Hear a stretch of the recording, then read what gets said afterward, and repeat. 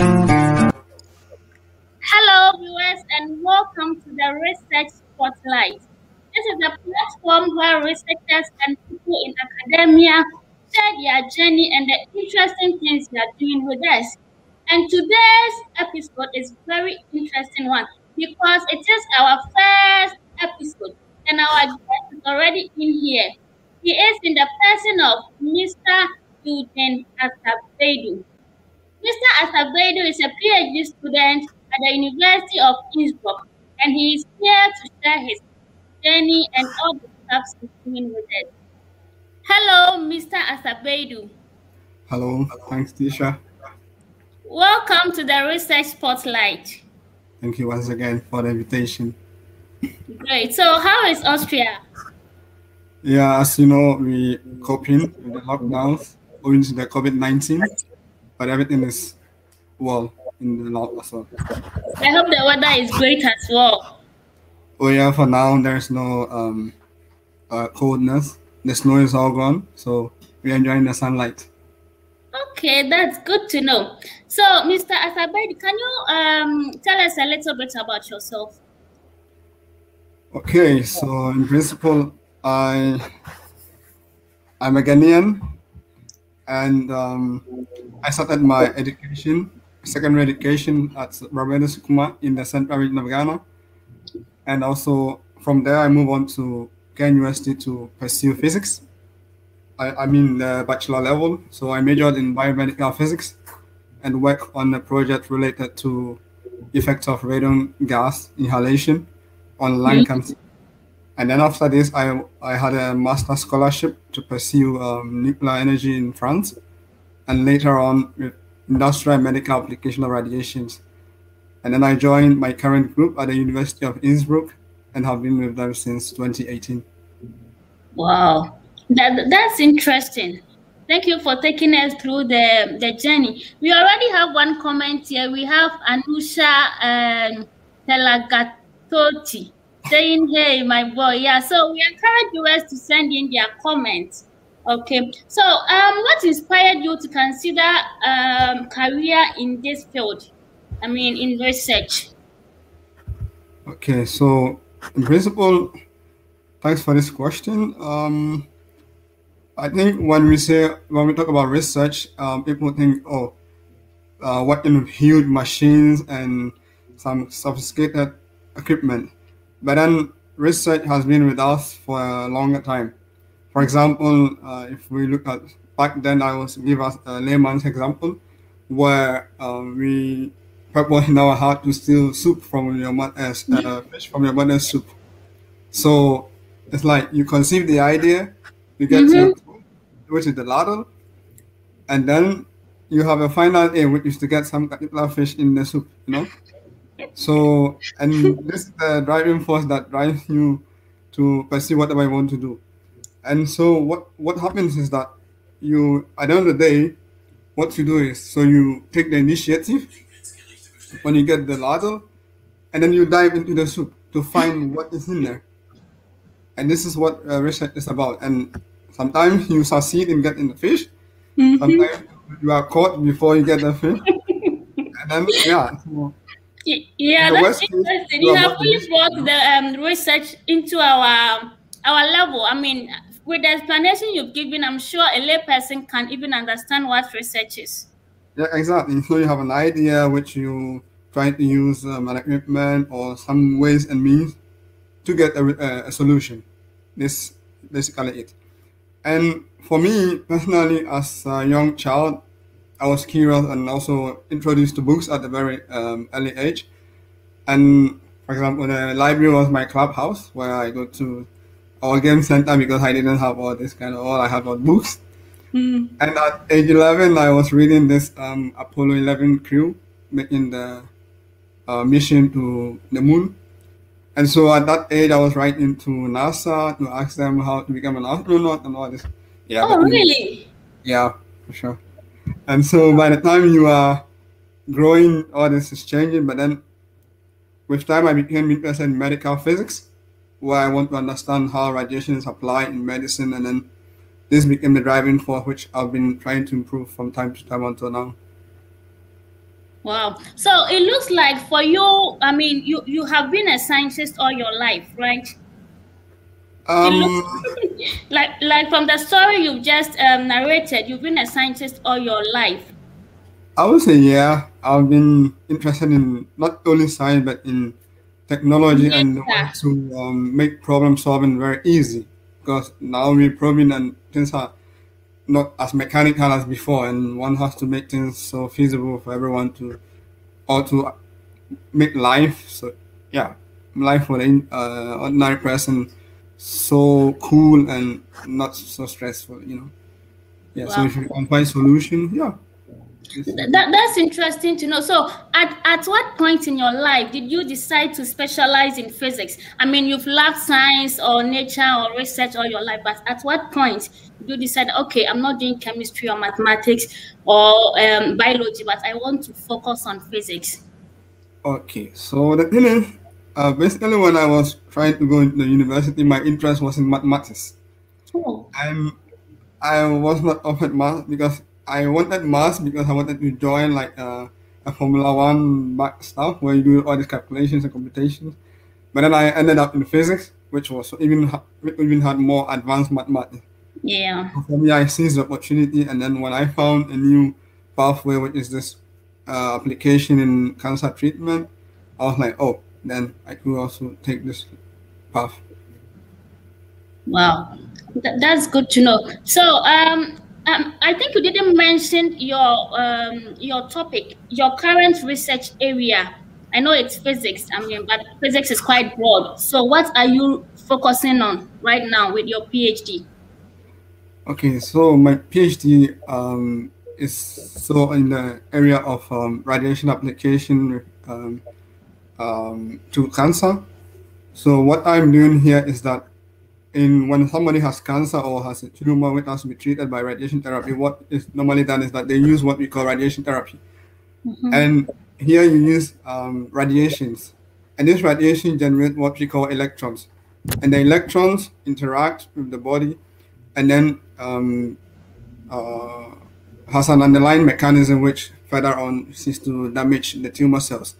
But in order to make it even more effective, they use what we call chemical agents, which we call as radiosensitizers.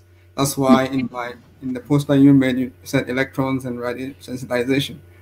And then this chemical then enhances the damage to the tumor cells. And so what I'm doing is that in the because I cannot use the human body, we simulate it in the lab, and then we study these molecules that I use. Then we study Mm-hmm. the behavior or the mechanism of action which it could, um, or the pathway which it could use to cause this radiosensitization. And this is what I'm doing by mass spectrometry. I don't know how many of you know about mass. We characterize the sample behavior. That's it. Wow, that's interesting. So, in principle, the problem that your research work is solving is cancer treatment, if I understood what. Yes, to find new molecules or new drugs which could be used to improve cancer therapy. So hopefully, if everything goes well, maybe in the next 10 to 20 years, we will be able to have a cancer-free world, right? This is quite a little bit. Yeah. Anyway, what Okay, but we, what we we hope anticipate so. is that you have a cancer free, but once we have the chance now, the idea is to improve the current modalities that we are using by finding the right combination between efficacy and this radiation that we use. Okay, thank you. So before we continue, we have Mamiya saying, wow, beautiful explanation.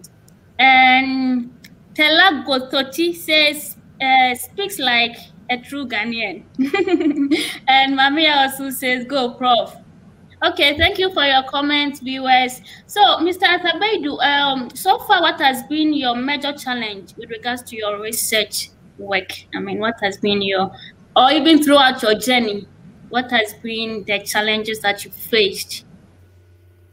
Um, I think I had few problems. For example, let me relate it to the PhD or even in the master level. I had few problems from the outset because it was completely new field, switching from medical physics to nuclear energy, and then back to chemistry was kind of a bit hectic.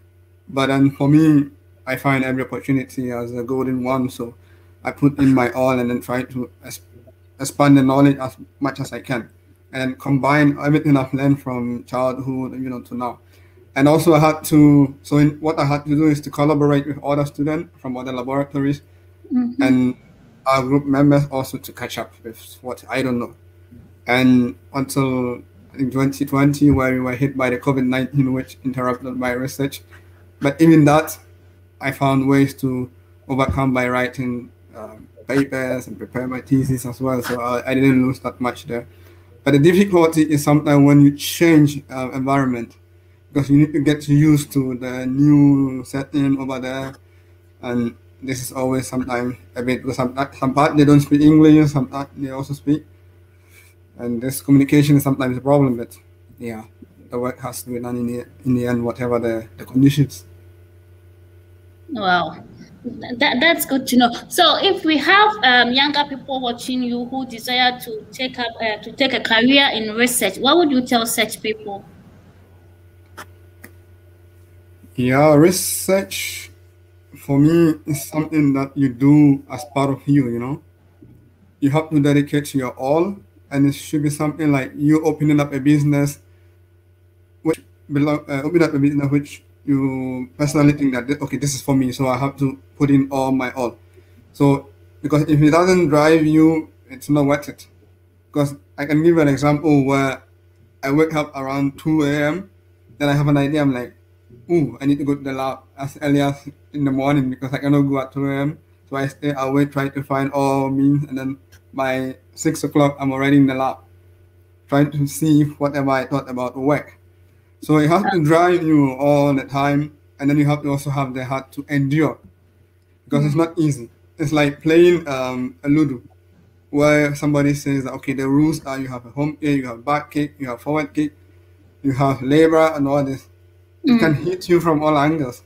Yeah. But then the problem is that you have to be able to endure, you have focus, and then the confidence to overcome whatever. And whatever chance you are given, you don't have to give up. Yeah, people start PhD and after 2 years they quit. Or even after the first year, they get confused and then they're gone. But what I would say is that if you want to do research, you have then to commit yourself into it, because it takes more than just a title, PhD or researcher. It's kind of devotion. Yeah, so apart from being a very brilliant student, as in being a first class or second class upper student, you should have some other skills, as in you should be someone who is very strong mentally, very determined, etc. Right?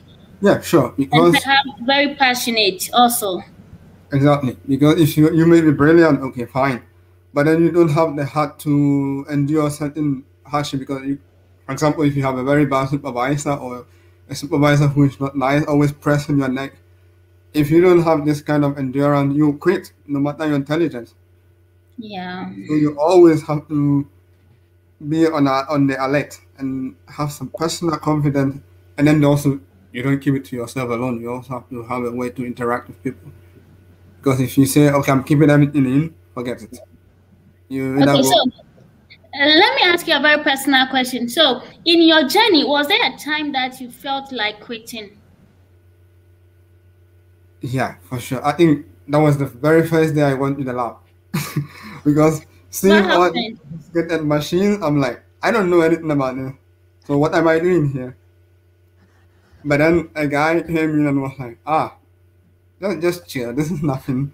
Just read around, and then you get it. And then at some point where you feel helpless, because you, as a PhD, you have to be independent.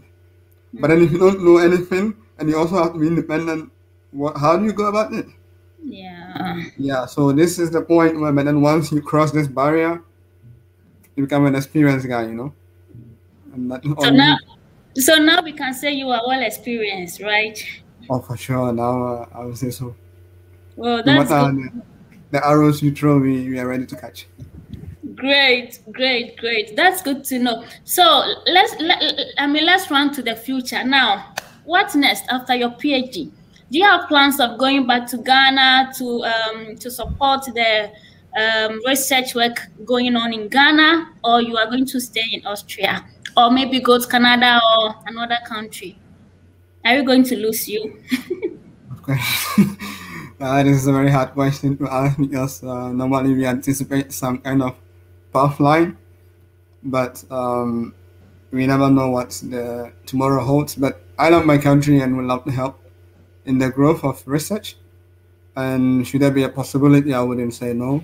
But if there should be other opportunities somewhere to gain experience and then come back and apply, because you also, once you get to some level, you also go down there and then push others to come, and or even for consultancy to your people.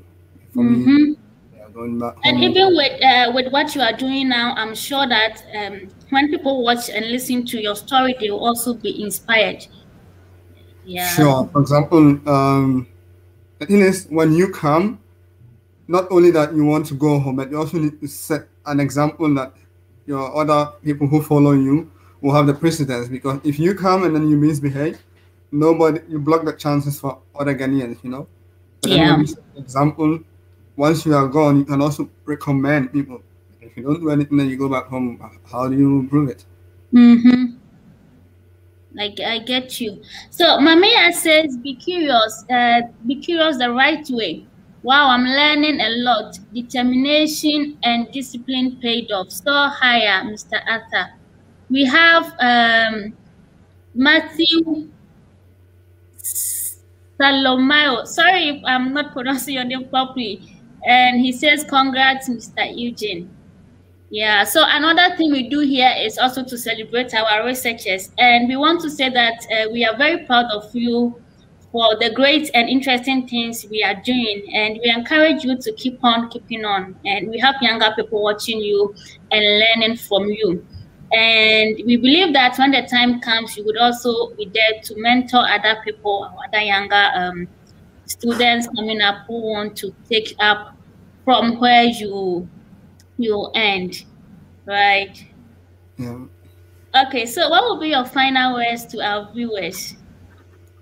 I think what I would say is that whatever your hand find doing, as you have to put in your all. And research doesn't mean, there are some people who think, okay, PhD, you have to write a huge book and but it's a collaborative work sometimes. You don't do it alone, and then you also have people around who are always ready to help you. So if you are somebody who lost the confidence that, okay, I cannot do it, it's time for you to give it a try. And then you see that, yeah, this is it.